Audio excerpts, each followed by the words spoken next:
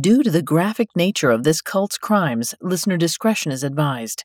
This episode includes descriptions of violence, terrorist attacks, murder, and child murder that some people may find disturbing. We advise extreme caution for children under 13.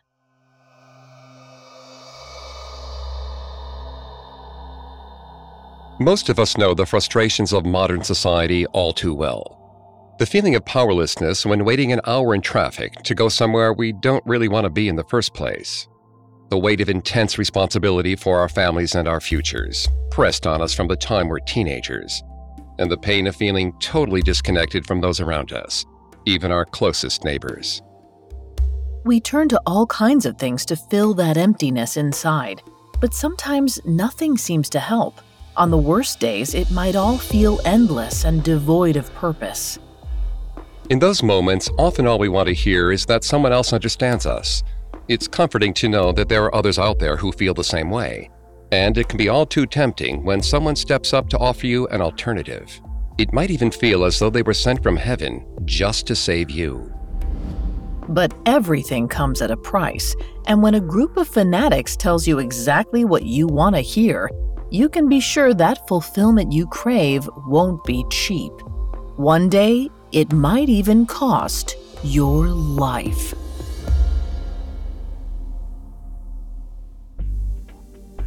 Hi, I'm Greg Polson. And I'm Vanessa Richardson. And this is Yoga Cults, Gurus and Guides, a 3-part Parcast Thanksgiving special presented by Cults.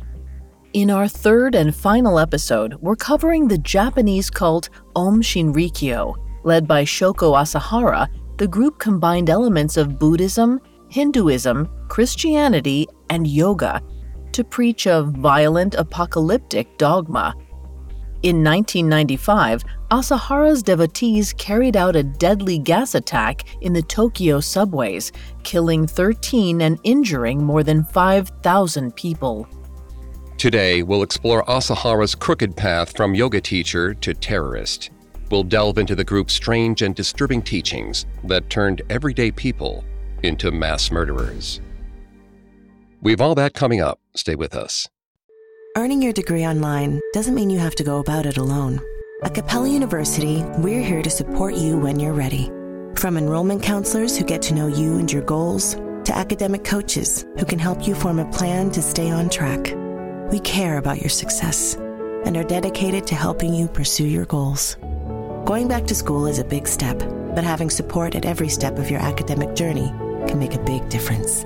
Imagine your future differently at capella.edu. Welcome back to Collector's Closet, presented by the Ohio Lottery. Let's discuss my newest prize possession, this new $10 scratch-off, the $500,000 Platinum Jackpot. The best method I've found so far to help it hold its value is to vacuum seal it. This thing cannot get scratched. What's that? Sorry, my producer's telling me the only way it could be worth up to $500,000 is if I do scratch it? Okay, well, in that case, definitely don't overprotect your $500,000 Platinum Jackpot scratch-offs. Play them! Lottery players are subject to Ohio laws and commission regulations. Play responsibly. We took it all. We brought them to our land. An endless night, ember hot and icy cold. The rage of the earth. We made this curse. Carved it in the blood on our backs. We did not see. We could not, but she did. And in the end... What will I become? Senua's Saga. Hellblade 2. Play it now with Game Pass.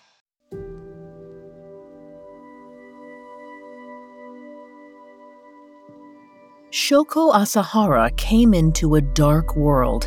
He was born with the name Chizuo Matsumoto in 1955 in Kumamoto, Japan, where he lived with 6 other siblings. One of his brothers was almost completely blind, and Asahara himself suffered from vision problems from a young age. As a result, the 2 brothers were enrolled in a school for the blind. To earn a government subsidy and free meals for their children, the struggling family sent along a 3rd brother as well, even though he didn't have vision issues at all. Asahara quickly carved out a niche for himself at school. While he couldn't see well, his vision was better than many of his classmates. He took advantage of this to distinguish himself from his fellow students. He often organized trips off the school grounds for lunches and dinner. and in exchange for his supervision, his friends bought his meals. He must have loved these early tastes of power and leadership. He felt comfortable guiding his peers, and because he'd grown up poor, he knew the value of money early on. Perhaps he even knew it too well. Asahara's biographer, Shoko Igawa, later described him as totally fixated on acquiring cash and influence in his youth. This drive didn't make him popular, however. Though Asahara tried several times to run for student body president, he was never elected. Still, those disappointments didn't stop him from dreaming big. He studied to become a doctor, earned a black belt in judo, and somehow saved up a staggering $30,000 on his own before leaving high school. Ultimately, though, he failed to get into medical school and then gave up on higher education. Soon after graduating, he moved to Tokyo and found another way to dole out health advice: by studying acupuncture. While the position wasn't quite the same as a medical doctor, it was still respected. In Japan, many see Western and Eastern medicines as two sides of the same coin, each compensating for the limits of the other. That dynamic seemed to suit Asahara. Perhaps he liked telling others what to do, and there was money involved. He also gravitated to those who gave him the respect he felt he deserved. Whether that was a quirk of his personality or a deliberate strategy is difficult to say. It may have been a bit of both. In the early 1980s, he opened a shop that sold Chinese medicine. However, it later became clear that this was his first real scam. Asahara was offering customers phony tinctures and salves. We can imagine what Asahara's life was like at his Chinese medicine shop. Something about him enabled him to sell these useless medicines by the truckload. He was a master of the good-natured, all-knowing smile. He came off as a friendly, caring man who was wise beyond his years. He didn't bother with hard sells, instead saying as little as possible to capture his customers' imaginations. And it worked. By 1982, the 27-year-old reportedly made hundreds of thousands of dollars hawking his fake cure-alls. But the success also made him a target. That year, the police investigated Asahara's shop and arrested him for fraud. He was forced to close his store and fined for selling fake drugs. Around this time, Asahara became passionate about yoga, and he became good at it. He also became involved in a new religious group called Aganshu, which combined Hindu and Buddhist beliefs. Perhaps inspired by this, Asahara founded his own spiritual group and yoga school in 1984. He called it Om. It seems he treated the school as a business from day one, selling special health drinks along with his yoga courses. In order to bolster his reputation as a guru and draw more students, Asahara knew he would have to exude authority. It wasn't enough to be an everyday guy who was good at yoga. So, like some of the other leaders we have covered in this special, Asahara traveled to India and Nepal to study from yogic leaders. It's not clear how interested he really was in learning advanced yoga techniques, but he was definitely out to associate himself with as many gurus as possible. He'd make sure to take photos with any Tibetan leaders he could get to stand still, including the Dalai Lama himself. Like Michael Roach, Asahara used these connections as marketing tools, plastering them all over his yoga studio. Now he wasn't just a self-taught yogi, he was a student of the greats. With their reputations hoisting him upward, his business began to grow. As always, though, Asahara remained unsatisfied. He didn't just want to be a yoga teacher, no matter how successful he was. He wanted to be the ultimate authority. Someone utterly unquestionable. So in 1987, at 32 years of age, Asahara transformed Om into his very own religious sect, which he called Om Shinrikyo, loosely translated as Om Supreme Truth. The group's doctrine would eventually grow to become a mishmash of principles cribbed from major religions all around the world. But in the beginning, it primarily emphasized Tibetan Buddhist tenets and breath control through yoga. Though he only recruited 10 members at first, Asahara's sect worked hard to grow their numbers. They plastered Tokyo with pamphlets packed with outrageous claims. They even included pictures that appeared to show Asahara levitating off the ground. seemingly in the midst of a difficult meditation. The absurdity didn't stop there. Some followers claimed they had gained powers of telepathy thanks to Asahara's teachings and techniques. It was ridiculous, but it drew eyes and ears to Om. For many young people frustrated with the woes of the working world, Asahara offered something enticing. Key to his message was the idea that the outside world was irredeemably corrupt.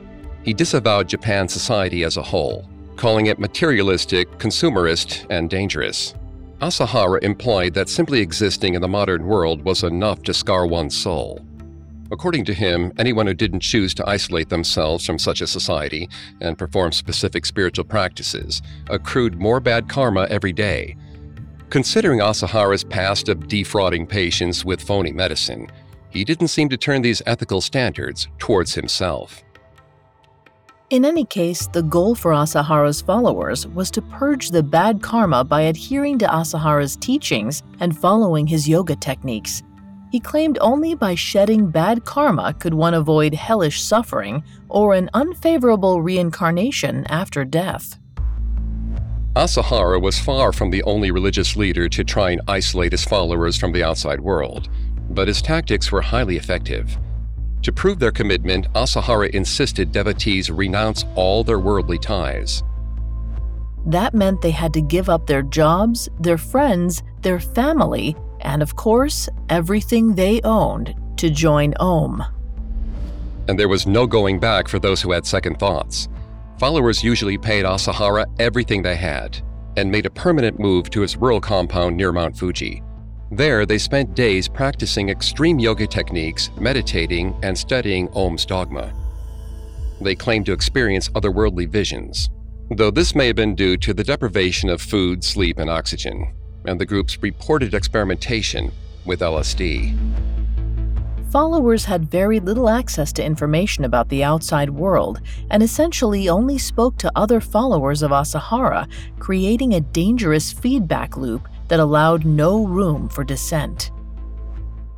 Asahara reinforced this dynamic by striving to create a deep camaraderie among his acolytes, insisting they all shared a unique spiritual connection, even saying that they knew each other in past lives.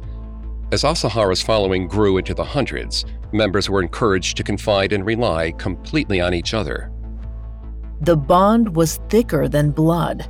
As one former member put it, the bond between Om members was very strong. We believed we are connected in our past lives as well as the future through reincarnation. I didn't have a good relationship with my father at the time. I was taught that anything he said was evil nonsense.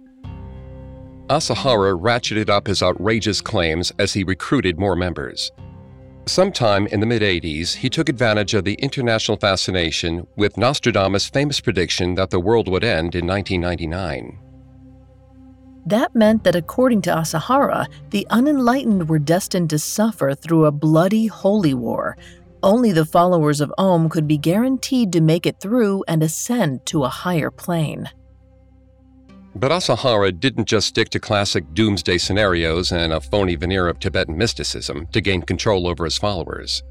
He threw science fiction in the melting pot too. At one point, he claimed Kyoto University had studied his DNA and found unspecified, hidden information. This, he said, was proof that he operated on a higher plane of existence and could enter the minds of his followers. To facilitate that process, he had students perform a ritual where they drank vials of his blood and cups of his bathwater. He also created a strange piece of headgear studded with random electrodes. The apparatus, called the Perfect Salvation System, was powered by a battery pack worn on the chest. It supposedly allowed Asahara to sync his brainwaves up with his devotees. At this point, Asahara must have felt untouchable. While he'd initially posed as an enlightened yoga master, now he started calling himself the reincarnation of Jesus Christ and the Buddha. Whether or not he truly believed this about himself, he certainly believed he could do anything he wanted. And so, with his eyes ever on the horizon, the 35-year-old tried to make another leap forward. In summer of 1989, he and 24 other Ohm members decided to run for seats on Japan's parliament, called the Diet. To the rest of the country, it was a bizarre move and probably appeared to be just a publicity stunt. But to Asahara, it was part of a plan to install his followers in power and then eventually claim the prime ministership. The group supported his campaign by putting on public demonstrations of worship. They sang songs of praise to Asahara, danced in his honor, and attempted to recruit more members. To most of the Japanese public, the pageantry was nothing more than a laughingstock. But others recognized Asahara's cult of personality as a potential danger. The parents of Asahara's followers were particularly disturbed. Some of them went as far as to hire a lawyer to publicly dispute his wild claims. In fall of 1989, attorney Tsutsumi Sakamoto started by contacting Kyoto University to dispute Asahara's story about his special DNA. The school responded by confirming that no such research existed. For the most part, his existing followers were probably none the wiser, since outside information was so strictly controlled. But 33-year-old Asahara was left publicly embarrassed and boiling with rage. The parents pushed authorities to get further involved, but were mostly ignored. According to Professor of Religious Studies Ian Reeder, who was interviewed in a documentary by CNA Insider, the government was afraid to go after religious groups at the time. After its defeat in World War II, Japan had enacted a new constitution which guaranteed freedom of religion. The government didn't want to ruffle any feathers by targeting Ohm, so law enforcement left him alone. It was a fatal mistake. Coming up, Asahara takes revenge on those who dare question his doctrine. Pirates. For centuries, the world has been fascinated by them. In films like Pirates of the Caribbean, they're portrayed as swaggering anti-heroes. In books like Treasure Island, they're fearsome villains. But who were they really? That's the question that Real Pirates, the new Spotify original from Parcast, answers. The whole thing about a pirate ship is that they were heavily manned. But you could have 100 pirates on board, so these are floating violence factories. At the same time, pirates were really fascinating characters in a way. If you were born poor, you stayed poor. Pirates, on the other hand, they were able to transcend that social boundary. They didn't see themselves just as thieves and brigands. They saw themselves as social revolutionaries. Set sail under the black flag, alongside notorious outlaws like Blackbeard, Charles Vane, Anne Bonny, and Mary Read. Join us for episodes airing weekly starting November 15th. Follow and listen to Real Pirates for free on Spotify. Earning your degree online doesn't mean you have to go about it alone. At Capella University, we're here to support you when you're ready. From enrollment counselors who get to know you and your goals, to academic coaches who can help you form a plan to stay on track. We care about your success and are dedicated to helping you pursue your goals. Going back to school is a big step, but having support at every step of your academic journey can make a big difference. Imagine your future differently at capella.edu. We took it all. We brought them to our land. An endless night, ember hot and icy cold. The rage of the earth. We made this curse.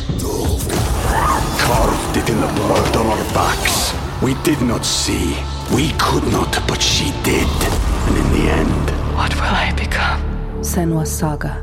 Hellblade 2. Play it now with Game Pass. Now back to the story.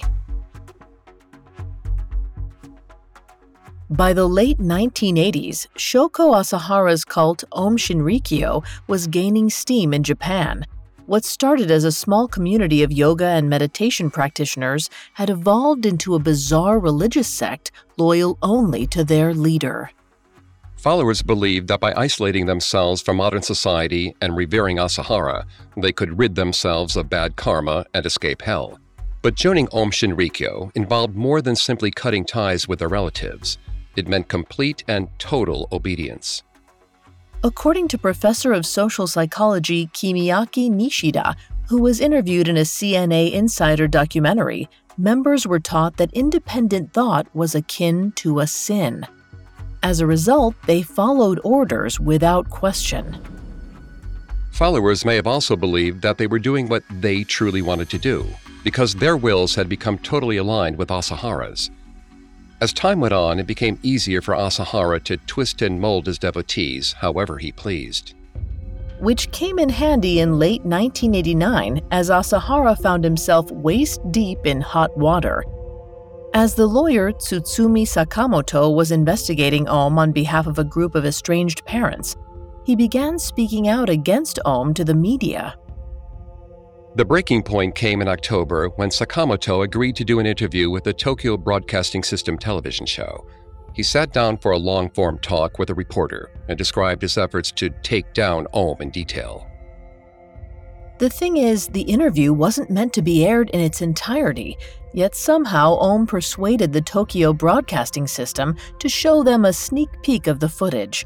When Asahara saw and heard Sakamoto's criticisms of his group, he was furious. He decided to have his men show Sakamoto the consequences of defying him. On November 4th, 1989, Asahara sent 4 of his most trusted devotees to Sakamoto's apartment in the dead of night. Their original plan was to kill Sakamoto quickly and discreetly, using a potassium chloride injection. But something went wrong. Finding Sakamoto sleeping beside his wife and 1-year-old son, the men abducted them and injected all of them with the poison. Then, according to the prosecution years later, the men strangled the couple and suffocated the infant. When the gruesome deed was done, the Om members mutilated the victims' bodies and buried them in scattered rural locations. Sakamoto and his family were reported missing the following day, but it took 6 years for their bodies to be found. Because there was little physical evidence left behind, the authorities hit a dead end fast. As a result, Asahara's followers got away with murder for the time being, and the lawsuit was left dead in the water. Unfortunately for Asahara, when the parliamentary election rolled around in February of 1990, the Om candidates faced utter defeat. In a weird way, though, the failed campaign actually protected Asahara from serious investigation. Ridiculous stunts like these were all that the average person knew about Om Shinrikyo. There were few people willing to waste their time by looking into what appeared to be a delusional but harmless preacher. But to the indoctrinated members of Om Shinrikyo, the electoral defeat was unacceptable. They had been roundly rejected by the country. To them, it only proved Asahara had been right all along about the willful ignorance of society. Asahara had tried to provide guidance to the Japanese people to show them the error of their ways, yet they had reacted with scorn and dismissal. There could be no saving these people. They didn't want salvation. So the group turned in a darker direction. The already escalating activities of the cult were put into overdrive after the 1990 election. By this point, Asahara had acquired enough parcels of land in the Japanese countryside to house thousands. What started as a small retreat slowly turned into a massive, isolated compound near Mount Fuji. Instead of focusing on saving the world before the apocalypse, Asahara and his followers shifted to trying to only save themselves. Asahara didn't imagine the apocalypse as a purely metaphysical, spiritual struggle. He envisioned it as a brutal, modern-day holy war, and if Om wanted to survive, they would have to prepare for battle. At some point in this period, Asahara also began to teach a disturbing new doctrine called Poa. It stated that if a person had such bad karma that they would be condemned to hell, their only hope of salvation was to be killed. It was therefore spiritually honorable to commit murder. As Om prepared for the end times, Asahara was interested in assembling an arsenal of weapons. But with Japan's strict anti-gun laws, that would be easier said than done. Instead, Om decided to pour many of its resources into creating chemical and biological weapons. And his group was capable of this kind of work. In Om's ranks were a number of doctors, chemists, engineers, physicists, and other highly educated professionals. They spent the early 1990s developing biological and chemical weapons. By 1994, the group was most successful at producing the nerve agent sarin, a colorless, odorless, tasteless liquid that can evaporate and spread through the air. In vapor form, it only takes a few seconds for sarin to take effect. Depending on how long an individual is exposed, they could experience symptoms ranging from blurred vision to respiratory failure and death. And Ohm quickly found targets to test their new weapons on. A man who had sold land to Ohm wanted it back because he hadn't realized he was selling it to a cult. The former landowner took his case to court, and the judges were expected to side with him. Asahara designated the judges on the case as his mortal enemies. No perceived slight could go unpunished. Once again, he gathered only his closest followers for the task. As far as the general members of Ohm were concerned, the group was still primarily about meditation and spiritual exploration. Asahara only told those he could totally trust about his more violent plans. On the night of June 27, 1994, his most loyal devotees climbed into a modified refrigeration truck, specially made to disperse the toxin into the open air. Once they were parked near where the judges lived, the men released the sarin gas in the city of Matsumoto. The effects were shocking, though not exactly what Asahara had intended. Unfortunately, when they released the gas, the wind changed and blew it through the neighborhood towards several apartment complexes and houses. 7 innocent people were killed that night, and around 200 were injured just from breathing it in. An 8th person died years later from injuries sustained on June 27th. Meanwhile, 3 of the judges experienced mild symptoms of sarin poisoning, but all of them survived. The news terrified people all over the country. Some believed it might have been an accident, but police honed in on a local man who happened to own a variety of chemicals. He lived next to the parking lot where the Ohm members staged their attack, and he, his wife, and 2 of their children had been hurt by the gas. The man swore he only used the chemicals to develop photos and make pottery, but the authorities were suspicious. The media viciously attacked this innocent man, and he was treated as the prime suspect, even while he and his family were recovering from the poisoning in the hospital. While he was ultimately cleared of responsibility and the police issued an apology, his time in the spotlight served as a useful distraction for Ohm. Despite Ohm's failure to kill their true targets, it's possible that Asahara was pleased with the test on Matsumoto. Death was a mercy for non-believers. It freed them from an evil world and stopped them from accruing bad karma. It was a twisted and disturbing theology that disguised itself as a noble cause, and that's exactly how Asahara justified his violent vision. He told his followers that other living beings aside from humans, like animals and insects, shouldn't be harmed unnecessarily. Perhaps this is because, unlike humans, they didn't make choices which accrued bad karma. Those few Ohm members who knew about the poisoning lapsed into a strange doublethink, in which the mass murder of random people was seen as acceptable, yet at the same time, killing a bug was cruel and evil. It was clear Asahara didn't plan on stopping his rampage anytime soon. Just a few months after attempting to murder the judges, Asahara ordered another attack. In September, members of Ohm targeted journalist Shoko Igawa, who had correctly accused the group of being involved in the kidnapping and killing of lawyer Tsutsumi Sakamoto along with his family. This time, his followers injected poison phosgene gas through Igawa's mail slot. Phosgene was the most deadly chemical weapon used in World War I and is often colorless, just like sarin. Unlike sarin, however, it has an odor. Igawa smelled the toxic vapor and realized she'd been poisoned when she started coughing and having difficulty breathing. Luckily, Igawa escaped with her life. But she knew she was still in danger. She urged law enforcement to look into Ohm Shinrikyo and identify the poison gas to build a case. According to a later interview with Igawa, police did nothing in response. But the rest of Japan was finally starting to take notice of Ohm.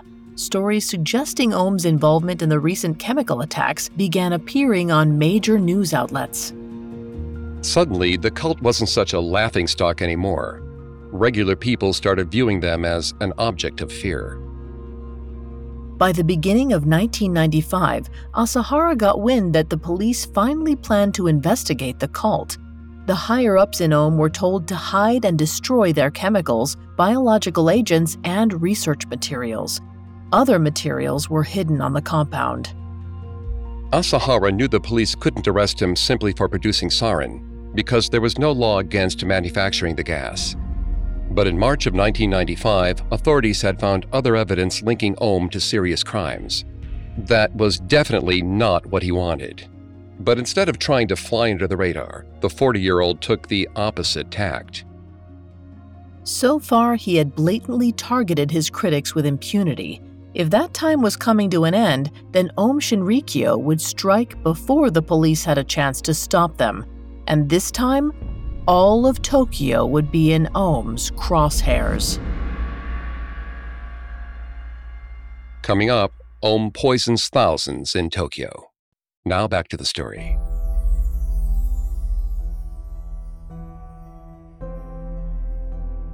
On March 20th, 1995, the cult Ohm Shinrikyo launched a full-scale terrorist attack in the city of Tokyo. On the orders of their leader, 40-year-old Shoko Asahara, 5 of his closest devotees infiltrated separate subway cars during the morning rush hour. Each of the 5 men wielded special umbrellas with pointed metal tips and carried sealed plastic bags filled with clear liquid. The plan was simple and callous. They wanted to hurry on the apocalypse. That meant that they would cause death, illness, and chaos. Asahara's followers believed that killing non-believers would be a form of salvation for their souls. The 5 men took their places in the cars and kept quiet. In the dense crowd, they appeared to be completely ordinary citizens, perhaps on their morning commute like everyone else. Around them were business professionals, mothers, fathers, and grandparents. All of them were in mortal danger. Just before 8 a.m., which is when all 5 trains would arrive at the Kasumigaseki station, at the center of Tokyo, the Ohm members used their umbrellas to poke holes in the plastic bags just before the car doors closed. Then they fled the subway as soon as possible. In a matter of moments, the chemical weapon inside the bags, an impure version of liquid sarin, started evaporating. It didn't take long after that for commuters to start feeling the effects. Some had runny noses first, others started coughing. Then people started collapsing. By that point, still only minutes after 8 o'clock, the reality of the situation had started to sink in. Public transport staff tried to respond to an emergency they had no training for. Because the previous sarin attacks had made the news before, some may have realized exactly what was happening. But there was no way to do anything about it other than to flee above ground. Given that people only had minutes to escape with their lives, that wasn't a realistic option for everyone. Subway employees felt bound to maintain order. They couldn't simply run away. They had to help evacuate people. A staff member found one of the plastic bags and attempted to clean up some of the spilled liquid to protect his fellow citizens. Direct exposure to the chemical ended up killing him. And he wasn't the only one. Chaos reigned as thousands flooded out of multiple trains and up to the surface. Some struggled to carry out the victims who had already fainted. Paramedics clambered to respond, performing CPR right outside the tunnels and rushing as many to the hospital as they could. Scattered reports and incomplete information slowed the emergency response. It took 45 minutes for the National Police Agency to realize they had a disaster on their hands. Trains continued to run until nearly 9:30, spreading sarin far and wide through the tunnels. In the end, over 5,000 people were injured and 13 were killed. Of the wounded, some were left permanently disabled. In a survey of victims from between the years 2000 and 2009, a majority reported significant vision issues. Others suffered from numbness in limbs, dizziness, and post-traumatic stress. The response from the Japanese public was immediate and forceful. They wanted the culprits punished to the fullest extent of the law. For many, this meant the death penalty. But first, the perpetrators had to be identified. The authorities leapt into action, and fingers were instantly pointing in Asahara's direction. The investigative team looking into the previous Matsumoto sarin attack had recently uncovered large purchases of toxic chemicals linked to Ohm. It didn't take them long to put it together. A mere 2 days after the subway attack, authorities raided the compound near Mount Fuji. The event stunned most of the rank-and-file members of Aum Shinrikyo. They had never heard their leader advocate violence. As far as they knew, he was a figure of peace, a compassionate yoga master. Though he often condemned the outside world as morally corrupt, he'd only ever spoken about saving people from their bad karma. But to Asahara and his closest indoctrinated aides, there was no difference between the two. Anything was justified as long as it came from his enlightened lips. He was to be the savior of the world. His teachings were equivalent to the will of God. His word was law. But Asahara's time in power had come to an end. Authorities began arresting Aum members who had been involved in the crime and apprehended most of them in a matter of weeks. But it took a little longer to catch the mastermind. Asahara himself took refuge in one of the buildings on his massive compound near Mount Fuji. He holed up in a hidden room located between the second and third floors with plenty of food. In mid-May, nearly 2 months after the attack, he was finally found and taken into custody. By that point, police had gathered testimony from many in the group who were directly involved with producing chemical weapons. The scale of the operation was truly shocking. Authorities discovered tons of chemicals in dozens of barrels on the compound. Some were crucial to the production of sarin, while others were potentially used in a variety of other chemical weapons and poisons. On top of that, authorities also uncovered $7 million in cash, along with 22 pounds of solid gold. The revelations sent the nation into a frenzy. At first, Asahara played innocent, but it wasn't convincing. Things were no longer going according to his plans. The situation grew even more complicated leading up to his trial. As the months wore on, Asahara appeared to lose touch with reality. He muttered to himself and rarely spoke to anyone else. His charismatic persona and beatific smile were nowhere to be seen. Taro Takimoto, of the Japanese Society for Cult Prevention and Recovery, is certain Asahara faked his insanity. In an interview with CNA Insider, he pointed out that the leader was the kind of man who could have pretended to be mad for years. The court ultimately agreed with this perspective and declared Asahara fit to stand trial. It seems that Asahara was only interested in protecting himself. In turn, his defense tried to claim that the attacks were initiated by a radical minority within Aum, and that Asahara wasn't involved at all. But the truth was, Asahara had been growing more violent, egocentric, and outrageous for years. He went from selling fake health tonics to being worshipped as a literal god. He only had to say the word and otherwise ordinary people would step up to smite his enemies, not to mention everyone else caught in the crossfire. And there was intense public pressure to convict Asahara. The public at large, especially the families of the victims, hated the idea that the cult leader might be allowed to escape punishment. While the public and the media blamed Asahara and his followers for the attacks, they also began pointing fingers at law enforcement. Many blamed the authorities for failing to step in and stop Aum sooner.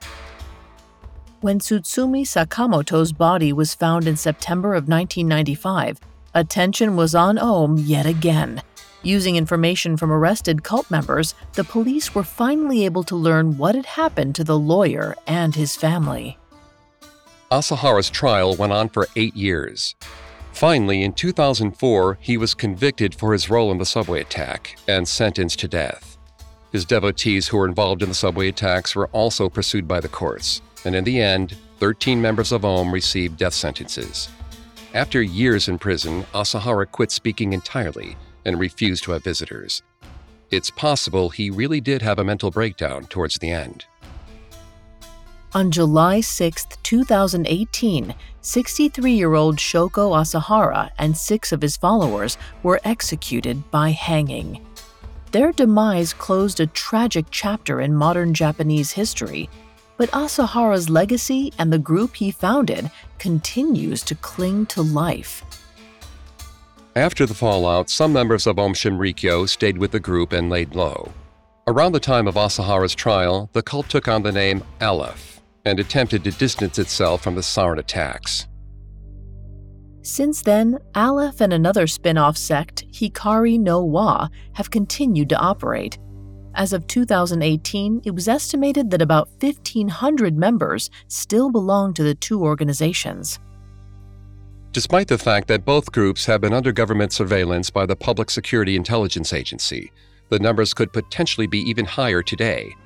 A minority of young people in Japan have expressed some admiration for Asahara in recent years. It seems that while they don't typically condone the murders, they sympathize with the frustration Aum Shinrikyo members felt with modern society.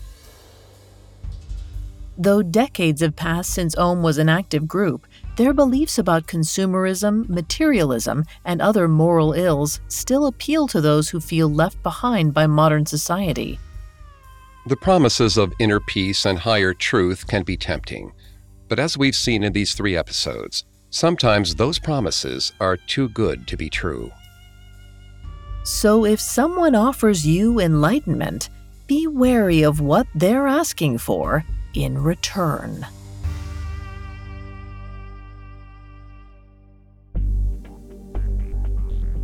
Thanks again for tuning into Yoga Cults, Gurus, and Guides, presented by Cults. For more information on Shoko Asahara and Aum Shinrikyo, amongst the many sources we used, we found the CNA Insider documentary, Tokyo's Fateful Sarin Gas Attack in 1995, and the New York Times article, A Guru's Journey, by Nicholas D. Kristof with Cheryl Wu Dunn, extremely helpful to our research. You can find all episodes of Cults and all other Spotify originals from Parcast for free on Spotify. We'll see you next time. Cults is a Spotify original from Parcast. It is executive produced by Max and Ron Cutler. Sound designed by Michael Motion, with production assistance by Ron Shapiro, Trent Williamson, Carly Madden, and Joshua Kern. This episode of Cults was written by Tara Wells, with writing assistance by Robert Tyler Walker and Kate Gallagher, fact-checking by Claire Cronin, and research by Brian Petrus. Cult stars Greg Polson and Vanessa Richardson. Pirates. For centuries, the world has been fascinated by them. Blackbeard, Charles Vane, Anne Bonny. Who were they really? Real Pirates is a new Spotify original from Parcast. Join us starting November 15th as we bring the true story of pirates to life.